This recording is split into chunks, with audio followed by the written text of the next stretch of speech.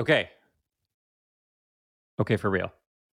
Okay, no, for real this time. No, Let's no, no, no, no, slate. no. Jake, I need you to slate. Okay, ready? 3, 2, Two. 1.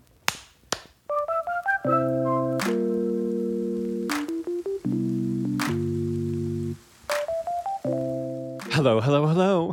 Hello and welcome back to another fun, Flirty fabulous episode. of This This Isn't isn't Therapy. therapy.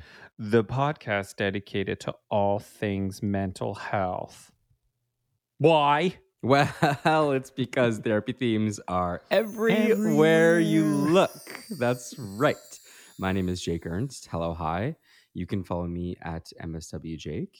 I forgot to say I'm a therapist in Toronto, but that's fine. It's out of order. Please follow the doll and get in touch. Who are you? Okay, my name is Simon Palick, and you can follow me at mouthnoises. No, you can follow me at Directed by Simon, and you can follow this podcast at Not a Therapy Podcast on the Instagram. Now, Mouth welcome. noises. Mouth Ooh. noises. Ooh. ASMR. Huh? What's the next line? This is the podcast dedicated to all things mental health. We No, we talk said that. about amazing therapy themes. We reach into the therapy room. Yes. Ka-ching, ka-ching. Whoop. We get our grubby little paws, our manicured claws, and we pull out a Shing. theme. Every week we pull out a theme and we talk about it here on the pod. On Yeah. today's episode, we are talking about something that I think we're not talking about enough, and it could also be considered a little bit socially taboo to focus on it too much. Doesn't it kind of feel that way sometimes? We're talking about men's mental health, and let's probably specifically label, we're talking about like boys' mental health. I think that's a great place to start Yeah. for today. And sometimes we do episodes where we get some story submissions from our lovely listeners, and we've been kind of on a story submission kick for a while. But today's episode, we're going to base our conversation in an article, and I don't know if I'm going to be able to pronounce this person's name correctly, the person who wrote this article. So, jump in, Jake. Let me know. So this one is off of this thing called Substack, and it's titled "Taking Mental Health of Boys Seriously." And it's by someone named, hold on, it's taking me a second. Jacques Erneste. You're too much. You're way too much. Do you know how to pronounce their name? I think I do. Yeah, I wrote an article on Substack called "Taking the Mental Health of Boys Seriously." We're going to talk about it today. We're going to get into some of the statistics, and we're going to talk about, I think, an important conversation that I think needs to be surfaced more because it's having really detrimental impacts on just the ways that we all connect, and that's boys' mental health. And so, let's get into it. Let's do it.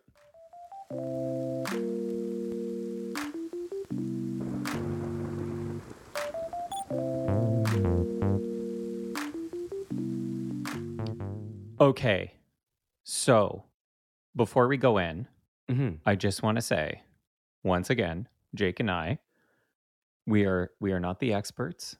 We are just here to have a casual Kelly conversation. We're just trying to, have fun but not make fun. So we encourage you to read the article yourself, form your own opinions, have your own thoughts. And so the conversation for today about mental health of boys and men doesn't start and stop just here. I think we're just trying to tackle from a surface level. So let's get into it, Jakey. Tell me about the what. What are you noticing about mental health of boys? And maybe throw some facts, throw some factoids my way. Some factotums. One of the things. So for people who don't necessarily follow me that closely or know my work that well, I do. I'm literally walking like right behind you, breathing down your neck every single day. I follow you so closely. I work with a lot of boys in my work, and specifically teenage boys and their families. And I would say that a lot of the themes that sort of come up in this work is the sort of notion of boys who come to therapy and they're kind of like, people like tell me that I should be here. I don't really know why. I don't really know what I should work on. I don't really know uh, what I need to do, but I know I need to change something. And so that's sort of like factoid number one, which is that we're seeing a lot more boys coming to therapy, which I think is really, really great and all really good. And I think in terms of our ability to assess what is actually sort of going on here, the way that I personally do that is I sort of look into the culture and I look at some of the statistics and trends that are happening among just the general population of boys in order to surface like, okay, what forms of this are showing up in the clients that I'm working with. And so I Mhm. would say that number one, we know that boys are more likely to be diagnosed with ADHD and learning disabilities, whereas girls are more likely to be diagnosed with mental health conditions. And so part of, I think, a really important aspect of boys' mental health is boys' executive functioning, meaning that the executive functions are the different skills that we all have as humans, all of us people. You and I are using executive functioning skills right now to be able to talk to each other, to be able to relate. Yeah.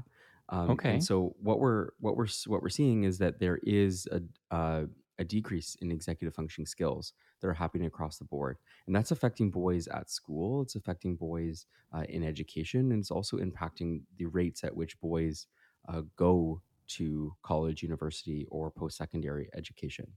It's also impacting the rates of graduation for boys in grade 12. We're seeing a decline in graduation rates. We're also seeing a decline in enrollments in those post secondary institutions. And then we're also seeing a major decline in the amount of boys that complete the degrees after getting enrolled. And so I would say that one of the big trends I'm noticing, and maybe perhaps we can just start here, because I'm curious about your reaction to it, Mm. is yeah, this sort of notion of what is happening with boys at school and why is it that boys are not, reaching their full potential in a school and or education environment. And so, in terms of the therapy piece, I'm seeing this as just a big layer. I'm not here to make causal connections. I'm not here to sort of make conclusions about this is A causes B, but I'm curious to like just to hear your opinion just on like boys in school and all that, just as a starting point. How do you the for me I kind of the executive function piece, like what's happening that is preventing boys from developing those executive function skills? Like I is something what's blocking them now that wasn't really necessarily something that we had to deal with like 20 years ago or 10 years ago? let me zoom out for a second so that I can zoom in on the answer to your question. Uh, Executive functioning skills are developed from the bottom up in the brain. And so when the top of the brain is fully developed by around 25 to 28, that is when it's said to be the brain is fully developed. And that's because the top of the brain and a lot of those skill sets aren't developed until we are that age. And so what is Until we're generally happening 25, 28? 25 to 28 years old, yeah, are when Holy. our executive function capacities kind of reach their full, uh, let's say, potential. And so, what happens is, in high school, we are undergoing major, major brain construction. We are learning at really rapid rates. There is data to suggest that teenagers are growing at the same rates that babies are, which is like really difficult to maybe like conceptualize because we're talking about brain development, something you can't see. But Mhm. in babies, you can see it because the physical development is just so clear, right? The Yeah. growth is so obvious. Well, And as a so, teenager myself, like I can right. don't Yeah, worry, as like a I don't teen, have a problem visualizing. Like I know it's my reality. as a baby teen. Yeah. As a baby teen, I know. Yeah, yeah, Yeah. yeah. And so part of we're all have experiencing executive dysfunction from time to time. And the modern world and just the way that the world is set up right now um, causes stress. It increases the stress chemistry in our brain, and that affects our ability to access the executive functioning parts of our brain. So Okay, even what are adults, the executive function parts of our brain? yeah. So there are 8 to 9 of them, depending on who you Oh ask. my god.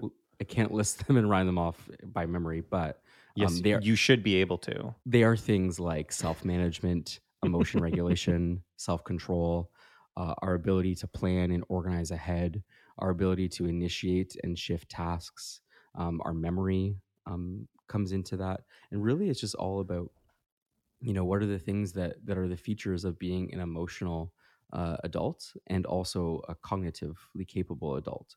And so So those what's are. happening then with Mm. boys that they're not developing that as comprehensive as a rate as girls, for example? It's a great question, and I don't think that we're like as a world we're fully have enough data to really support the final conclusions. What I Okay. am cautious of though is to not collapse this into single causes. I think there are many different reasons. Part of the reason is that childhood is stressful, Mhm. and a lot more stressful than it has been in the past. I think that modern technology is really creating this sense of uh, difficult development in kids. And in addition to that, I think that because, this is going to get political for just a second, but I do think that the different waves of feminism like have also caused us to focus on girls education, girls thriving. And so there are a lot of people who are suggesting this statement, which I generally actually do agree with, which is that in terms of equity, boys are more disadvantaged in the education system, whereas women are more disadvantaged in the workplace. And so I think that there is a lot of data that suggests that boys in the education system aren't experiencing the same advantages as girls are. And part of that is because the ways that we experience puberty and our social and cognitive development at those ages. And some of it is also in the ways that we socialize boys. Mm. And some of the ways that we socialize boys causes them to experience something called gender role strain. They just the stress or the strain of being a boy in this culture creates some of the challenges that we're discussing. I can see how something like what you just said can be very polarizing right off the bat. Um, I wonder though, this is sort of like a larger thing, is like why I can hear how someone just a statement about like, Hmm. boys are more disadvantaged here, girls are more disadvantaged here. I wonder if just even like our approach with collecting information like this, like it almost sounds like we have to put these two, like boys are this, girls are this, like in competition with each other. So it's like which one is more disadvantaged and why and what Yeah, and X, Y, yeah, Z, where I almost feel like that could be possibly part of like the distracting from like the what would it mean if that were true? And then how can we address both of the problems at the same time without them having to compete for the same amount of resources, right? Like yeah. what do It's you fascinating. it's interesting because we kind of do this a lot, don't we? Where we kind of jump between like this is how we think and now this is how we think. And I wonder if this is kind of like the start off the bat, like why this would be such a controversial air quotes kind of topic of this conversation, right? Because we're kind of we understand that like men for a very long time have had everything, right? Yeah, And there's not, you know, that's not untrue. What's also true is that we're seeing that like w- we're obviously not taking as much time to help our boys emotionally develop or meet their unique needs just as much as how we have maybe in the past have not done that with girls in more like systemic larger ways. And it just feels like we keep, instead of making big large changes where we can make sure that all the problems are solved, we just keep moving the spotlight between like this is now what we're going to focus on, this is now yeah. what we're going to focus on. And I wonder, that's just a large broad statement, but I just wonder what, how do we address these things if we don't, I don't know, if we kind of allow, I don't know where I'm going with this, but It's an interesting question, just given that there is, of course, a history that all of this should be taken in context, right? That I think that the presence of one truth isn't meant to negate the presence of another truth. And so right. I will just surface something that has been said many times on this podcast, which is that many things are true and Yeah. both things can be true in parallel. And I think that part of the challenge, and this is even just that executive functioning piece as well, is that part of the way that the brain works is that we can really only hold so many things in our mind at one time. And I Right. think that it's just a funny little ironic aspect of this conversation, right? Which is that even just like the brain as it's fully developed can only hold so many truths at once. And Yeah. you're right about the spotlight effect. If we're constantly sort of shifting the flashlight to focus on different issues, then it makes it seem as though we can only focus on a few or one at a time. Yeah. And I think the important part about surfacing this conversation is just to say that, it's okay if we can focus on some of the stats related to boys. It doesn't mean that girls' issues are less important. And in Yeah. fact, I absolutely advocate to, of course, support, the equitable treatment of all people, and Yeah. particularly those who are disadvantaged. And we know that women and girls are disadvantaged in many, many, many areas. That I cannot overstate that enough. Hmm. And also, in addition, LGBTQ individuals, non-binary individuals, trans people are also, um, cannot be overstated enough, disadvantaged in many areas. And Hmm. so, what I just would like to say is that I think that focusing on this doesn't negate, the importance of talking about those other issues. However, there are so many stats about boys that we just can't ignore. Things Yeah. like the decline in friendship, things like the graduation rates, Good segue. right? Geez, I'm on it. Look at that executive functioning. Look at that was my executive functioning at play, baby. That's right. Wow. It's And so so sexy when you executive function. Mm. well, I mean, I actually do think it's important to sort of, alongside those stats around, how it impacts boys, I think we can also hold space for the fact that, yeah, there's a ton of executive dysfunction happening all around us. Right. And that doesn't mean that, the world is going to end, or that like the world is going to become a bad place. It just means that we can't ignore some of the really important stats as they relate to boys. Another Right. really important one that I'm focusing on, as you know, is the declining fertility in men also. So decrease in sperm counts and the lower levels of testosterone in boys too. And so all of these little factoids and stuff, I say Yep. little, but they're big Huge. ones. If you're able to sort of like look at this stuff and kind of sort through it, the point of the article written by this person, I still don't know how to pronounce their name, but whatever, I'll figure it out. But the person who wrote this article that we're talking about, they kind of bring in this theory about atomization. And now, if a decline in graduating high school, a decline in fertility, a decline in um, men not having enough friends, or there's like a decline in like close friend circles, you're sort of suggesting that all of this is kind of leading to this thing called atomization. Do you want to tell us a little bit about that? Well, just because I did write the article, I guess I Oh, it's could. you. Oh, you wrote it. Oh my gosh, what? Oh Yeah. shit.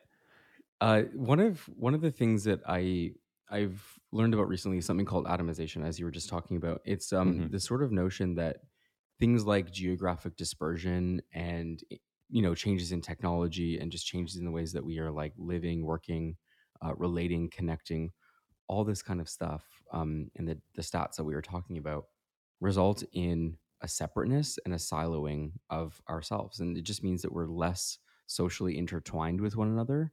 And it also just means that we are, more likely to just be by ourselves. And so that's increasing loneliness, it's declining our friendships, it's, causing us to like not engage in help seeking behaviors and like seek social supports. And Right. so that process is called atomization, but the impacts of that are pretty great because, and more greatly impacting men specifically, because men are less likely to, um, be the social schedulers for their family. They're less likely to have, friends. They're less likely to need that sort of sense of social connection that women are more likely to need.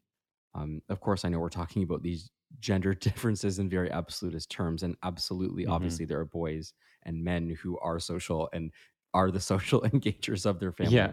By no means. Just me and Galen just being like, well, we have no friends. Like Yeah. Galen and I just being like siloed little things. Yes, Gremlins on the exactly. couch, just being like, no, we talk to no one. Right. We're talking about gender roles. We're not talking about gender essentialism, saying that like boys or girls are destined to become certain things. We're just Right. talking about the roles and the boxes that like is prescribed for us. And so because that's more likely on the whole, typically the case, this Whole. means that boys and men are just more more impacted by atomization. And so, okay, so in like common people speak, atomization is the essentially the opposite of like a social connection type of thing where you're part of, you see yourself as part of like a larger social community, where atomization is more so like very singular. It's just me, my experience is mine, and that can manifest in like I don't reach out to people to, like watch TV shows with or share in the good things. And then in turn, it's also when I'm having a tough time, I just decide like, oh, I'm going to fix it on my own. I'm going to deal with it on my own. I don't reach out for help. Hmm. Okay. Yeah. And I would say that that has very direct implications for the mental health of boys and men because when the when atomization increases, therefore loneliness is more likely to occur Right. in um, in boys and men. What that also does, it sort of does map onto also the suicide rates in boys and men as well, which are they are more likely to die by suicide. There are gender differences and there are reasons why that is the case, which we won't get into on this episode. However, I do think that that is a really important like signifier of just how boys and men deal with mental health, right? It's a big kind of sort of notion in question of like what are the skills and the emotional skill sets, particularly that boys and men have had opportunities to develop from a very young age. And so that's why I think it's important to talk about the mental health of boys and men in general because giving them access to themselves and their relationships and their supports like all these kinds of things are going to set them up for success. Mm. Okay, let's take a quick break and we'll come back and we'll focus more on the impacts.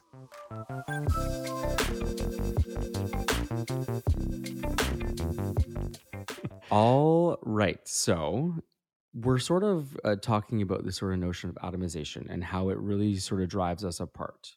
And so I think it actually would be helpful to surface some of the solutions here because I do think that there are many solutions that we can take in order to address this sort of notion of atomization. But what I would sort of say as the preface to this, which is that I, as a therapist, I really am cautious not to provide individual solutions to really complex social problems. So I want to Right. just make clear that there are, of course, things that individually boys and men can do, right? Things like, talking more and like, reaching out to friends and, blah, blah, blah. There are individual solutions, absolutely.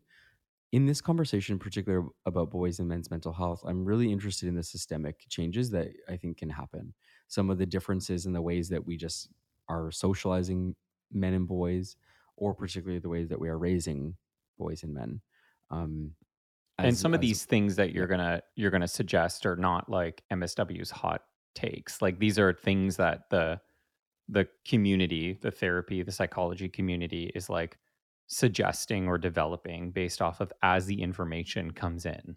Because this yeah, is like an ongoing building plan. Like this is not like this is the solution. This is how you yeah. fix it. This is kind of like the things that are being proposed to help as we sort of at the same time get more information as to why stuff like this is happening. Yeah, I think it's going to Okay. take some creative solutions. And before sharing some of the solutions, I think it is helpful to just to kind of normalize for folks. Like this is what's happening with boys right now because of this atomized lifestyle. It's causing just a separateness. It's causing boys and men just to feel a lot um, more alone, right? And wanting to just like be separate and by themselves. And Mm. so what that means is that we're seeing a lot more boys being lost to things like video games and YouTube and pornography and gambling apps and drugs and alcohol, all these other ways of coping just with the stress of not necessarily having the skills as it matches with sort of like not having big aspirations or maybe wanting to go to university or college or to like get a job, those kinds of things. And Mm. so one of the most important solutions I could say as it relates to kind of going away to school, college, that kind of stuff, and around like readiness to kind of become an adult, I would say one of the things that we certainly need to normalize for boys is different professions that don't involve university, college, or post secondary. I feel like was this big sort of push, this big wave of like, yeah, you have to go get a degree, you have to graduate high school, you have to kind of go do this thing in order to be available for work. And I do think we should just normalize like trade and vocational programs Mm. for anyone, for not just boys, but for anyone. I think that there are we're seeing a huge decline in just the skilled trades in general. Like there are just not as many people going into those professions. And so I think that as a culture, we need to really kind of push people into those jobs. Okay. You go first. All right. That would be an important solution. No, you go first, as in like you tear up your degree, Yeah, become a I know. plumber, baby. Yeah. Plumber MSW Jake. plumber. Like Yeah. we just wake up one day and you're complete rebrand. MSW mechanic reporting on the scene. Yeah, Um, you but feelings aren't facts, but if you need to fix your carburetor at home, this is the socket wrench to use. And everyone's like, "What?" I mean, as the son of a carpenter, I do think that I'm a big advocate for making and creating and building things with our hands. So MSW mechanic is coming your way. I love it. I would say that another one of the things that we can do to encourage boys, to just to be their full selves and to be more authentic, is to help boys engage in help seeking behavior.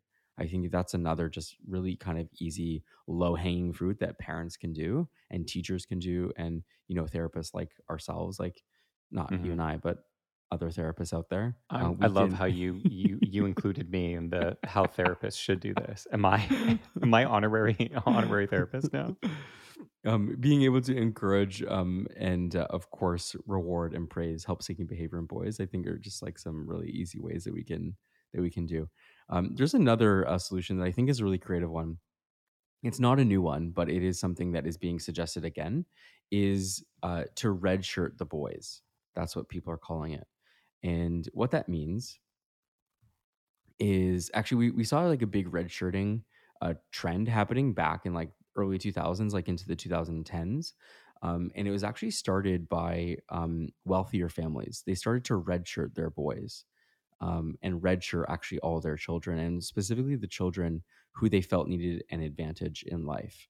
Are And you so literally calling like a red are we talking about literally a red shirt? Like put them in a red shirt? yes, put them in a red shirt and send them to school. So red shirting means delaying the start to kindergarten. So having them start a year later in kindergarten. It's a term that comes from college sports, actually, which means that Oh, like college in the sports. first Tell me more about the college college sports, sports. Jake. Yeah, as the college sport expert, Yeah. I just want yeah. Which one? Redshirting is a term that originates in college sports, which just says that in the first or second year of sport, you can Mhm. have their athletes just attend practices and not play in the games. And so redshirting their athletes is a way to, of course, increase their preparation to be able to succeed later. So Okay. it gives them a bit of an advantage for when they're starting to play and they're not so green or so brand new to the first game. So But what is the thing here? So you do you just not let boys enroll into kindergarten the same year that you would put girls, for example, or that's right. And so the suggestion from experts at this point is to redshirt the boys again, and to allow for a delayed start to kindergarten so that they could catch up to their uh, same age peers Mm, who are of a different gender.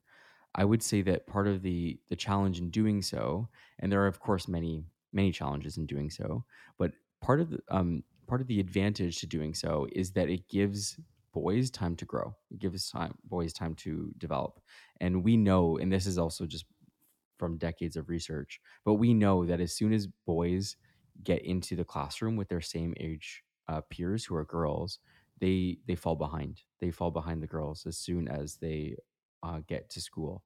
And so redshirting, it was a practice that was again sort of developed with um, wealthier families who wanted to give their kids an advantage in the classroom.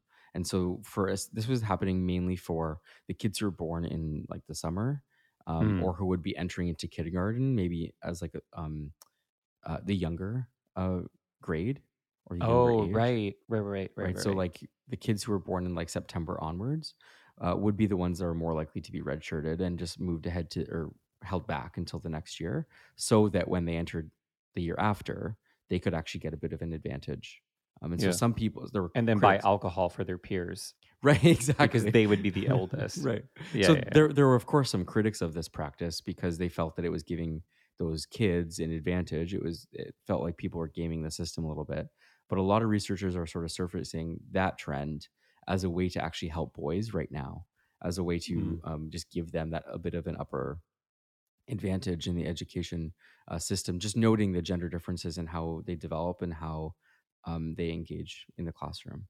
So is that supposed to be like in that time period, whether or not in kindergarten, are they supposed to be doing all the other things like, spending more time, having conversations about like I just remember imagine like a 3-year-old or whatever, but just having more time to like, bond with their father figure or playing more? Like what do you do then in that time? You just like literally give them more time to get older and have their brain develop. That's right, giving their brain more time to develop and also just allow for more physical growth as well. Um, Mm. we also see that girls just develop faster than boys too. That's why a lot of the girls are in like let's say primary or middle school. That's why a lot of them are taller than all the boys too. And so giving them just like more time kind of in the slow cooker to develop before they get to kindergarten and before Mm. of course like the extra tasks of being school age, um like things like test taking and things like having to access those like the executive functions at the earlier ages, like things like learning math and spelling and reading and writing and all those types of things would just Right. give boys more time. And so I think that's really the Interesting. big call, which is that boys need more time. And I guess in that time, that's where you kind of are give them more of the tools and more time to develop the tools or whatever. You know what I think about? This might deviate the conversation a little bit, but back in my day when I was in university, I took a children's literature course. Mm, And one of the things that the commentary or one of the things that we sort of explored was because children's literature used to be very neutral, like just children's things used to be very neutral. And then it kind of became like a marketing ploy, like even the introduction of like blue for boy, pink for girls, like that was part of like of movement towards I think it's timed when parents and the technology were able to sort of understand what like the assigned sex of their baby was at hmm. birth, Right. and so they could like prepare. And so then marketing I think was like, oh, they're going to be buying things, so why don't we start marketing things that are specific for like that assigned gender.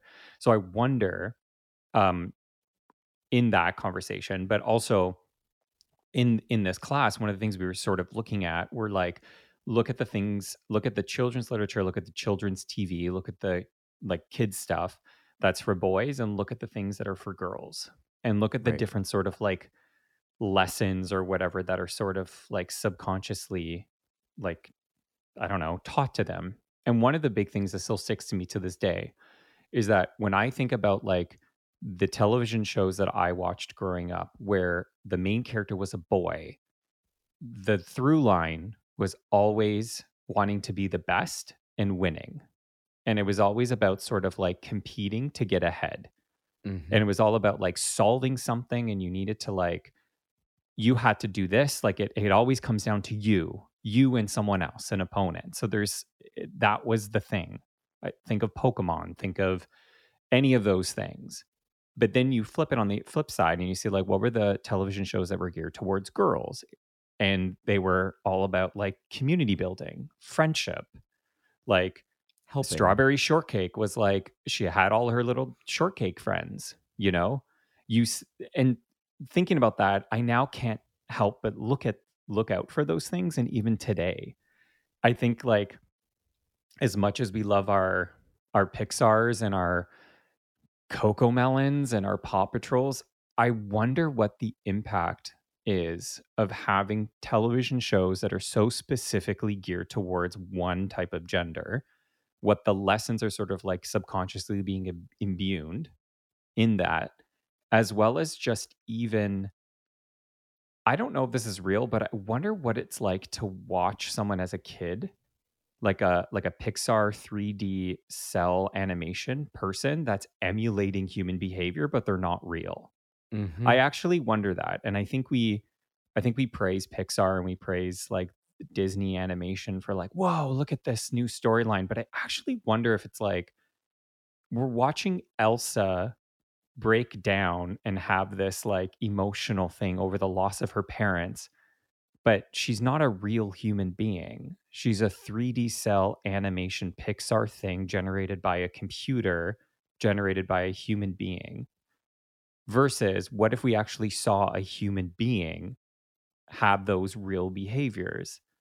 And I'm just kind of curious about that. Like, what is the impact? Because there's definitely been a rise in like, I don't know, this like 3D animation type of stuff where it's like, let's make these characters look kind of human, but like not human enough. But if those are the only ways that kids are sort of seeing and exploring these big feelings and accessing these emotions and storylines or whatever, but they're not coming from real people. It's interesting. I mean, even if you look at like back with the cartoons, right? Like the Disneyfication or cartoonification, the Looney Tunification, whatever it Yeah. is, of all these human experiences that you're talking about. I think that part of where, for me, at least as a mental health professional, what kind of comes to surface is like, what are the themes that are being explored and what is our entry point or access point into that conversation? Right. And so, it may have impacts, but I think that there are also similar questions around like, well, what are the impacts of like really violent cartoons on Yeah. kids? And what sort Yeah. of came to the surface through research was that there wasn't actually a big impact. It actually had more to do with um, what are the behaviors that people are translating into real life. And so I think Mm. it's an interesting question you're raising, which is what are the behaviors that will come into real life, right? Like, of Yeah. course, seeing the normalization of discussions about emotions and really big thoughts and our feelings displayed for us on screen. I think all that's really important for representation and normalizing. Yeah. And I wonder if it does, to a point, over index um, the weight or the seriousness or yeah, I mean, I think talking about mental health is important, but we're not meant to Yeah. talk about mental health all the time. Yeah. Talking about feelings is important, but we're not meant to talk about feelings all the time.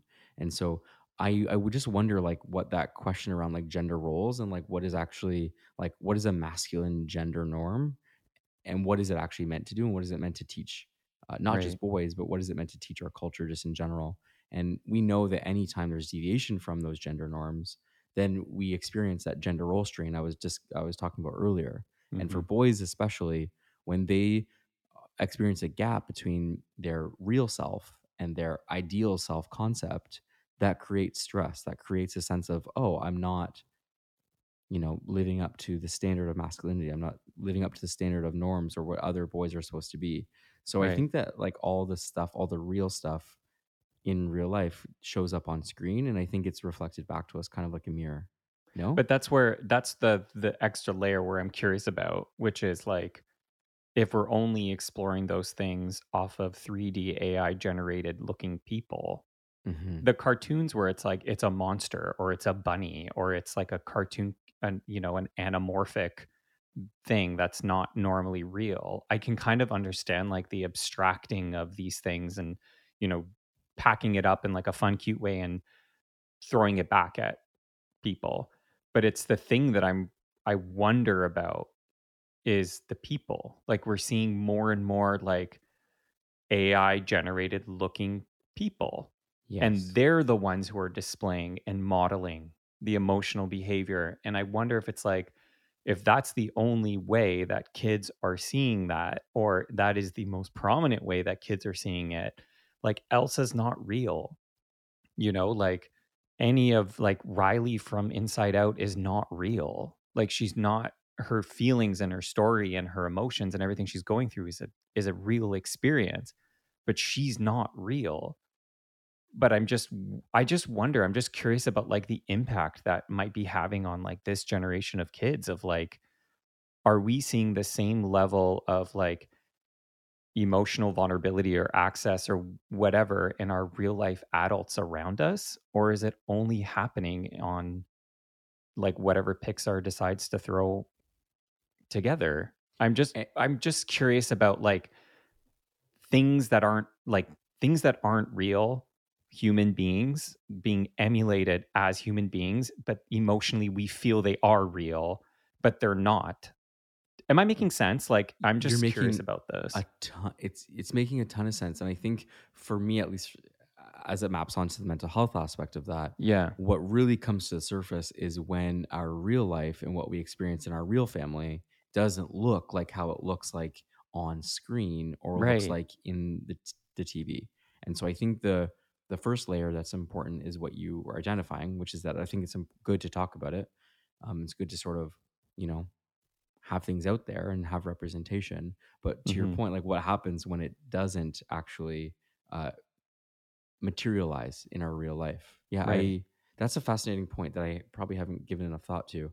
Yeah. To Talk and bringing it back to our conversation here with like boys, I'm only noticing in my sample size of like young boys that I have, like Mhm. nephews or like little cousins, like that I have access to are like really small. So my sample pool is really small, but I just noticed the ways that they sort of like access conversation sometimes about things. It'd be like, what's the Paw Patrol guy's name? Jet or whatever. Let's call him Jet.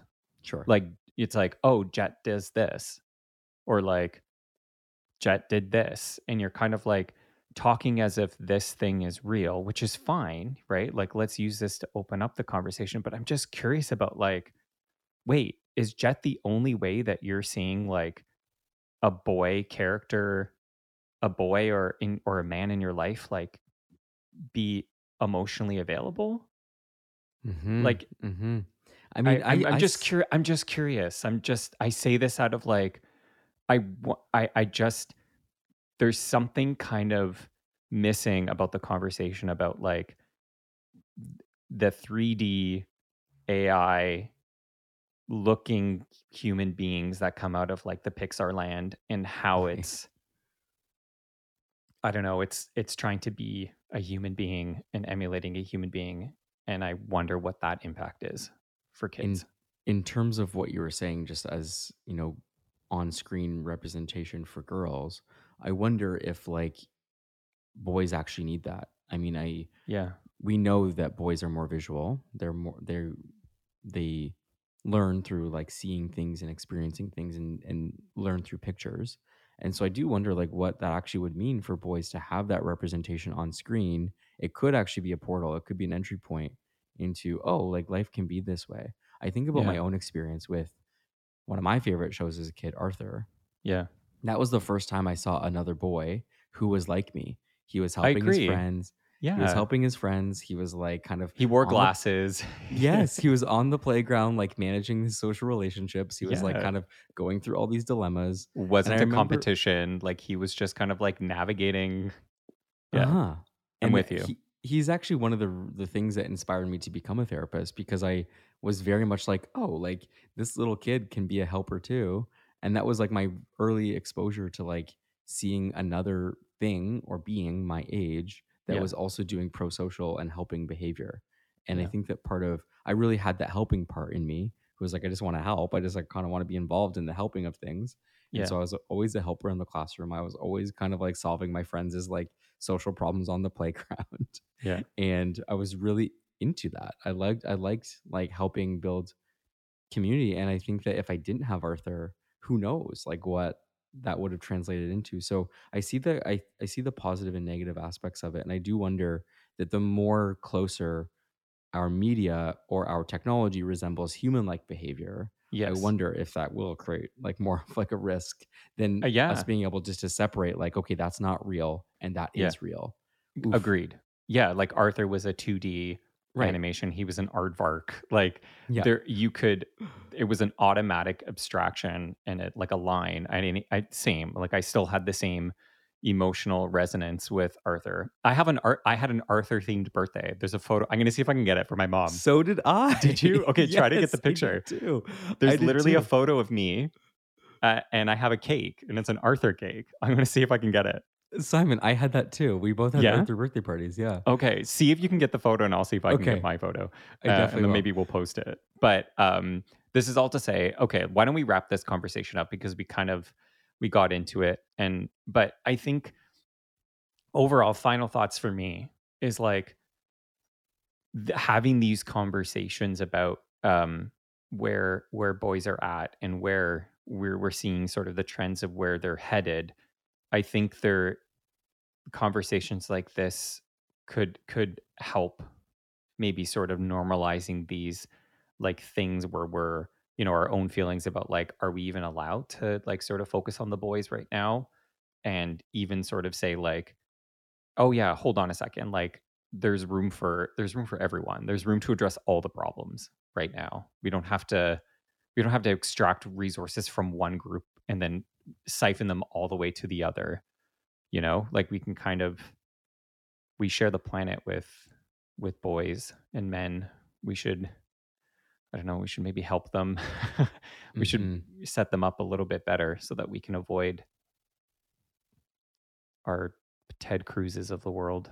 Right. This is not a conversation about men's rights. We're not talking about No. like, how, boys and men are like completely suffering in the department of not having access and opportunity. I think we're No. talking about like, well, how come even if opportunity and access and privilege is there, why are boys and men still failing and why are they still suffering at the rates that they are?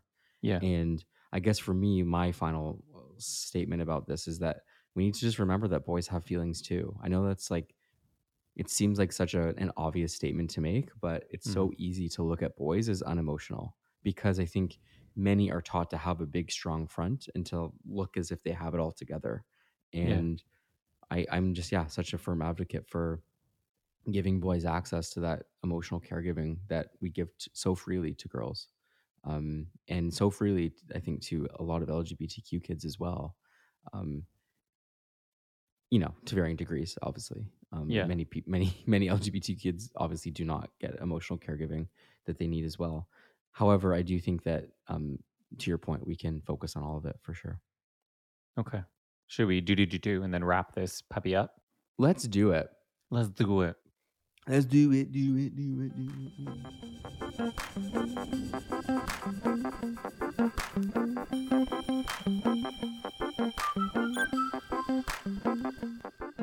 Every day when you're walking down the street, okay, everybody that you meet has an original point of view.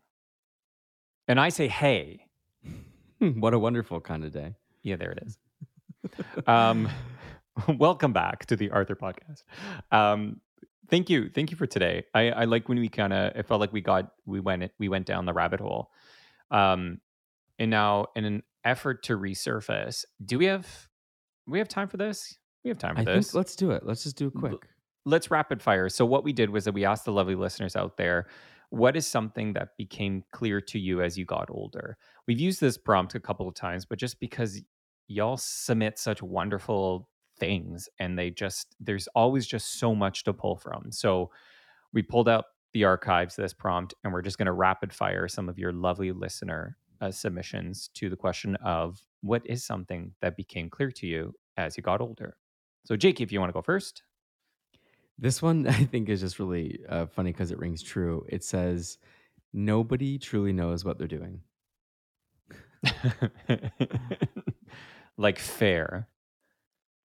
This one says, not everyone thinks like me. Very true. This one says, I need to remember to remind. I'll try that again. This one says that I need to mind my own business in every sense and level of the words. Ooh, that's that like main character energy. Minding our own business. Minding our business. This one says, I need to live for myself and not my parents' expectations. And maybe in that same vein, this one says that there's actually nothing that I have to do. There's nothing that you Hmm. have to do. Yeah, Hmm. I guess it's a choice. One more each. Yep. Cool. So this one says boundaries. Just good old boundaries. Boundaries became clearer as you got older. I love that. These last two actually are very similar. This one says that I don't have to do what I think is expected of me, and then the one right beside it says there's no right way to move through life.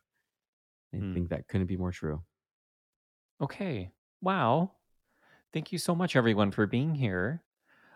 This was episode 75, which means new color scheme. Hello. New color scheme. Here we come. Here we New come. colors. What's it going to be? What color's next? Vote below. Episode 76. Yeah. If you like what you heard, as always, follow us at Not a Therapy Podcast. Follow this podcast. Share it. Rate it. Send it to an enemy. Like, comment, subscribe. We love all of those things, and we love hearing from you. So make sure you send us a little cute little message if you seem fit. I love it. I love it. Jake hates it, but I love it. Personally, I love to hate it. I love to hate it. All right. Thanks that's it for now. Coming. Thanks for hopping in. We'll see you next time. Yeah. Grab a goodie bag on the way out.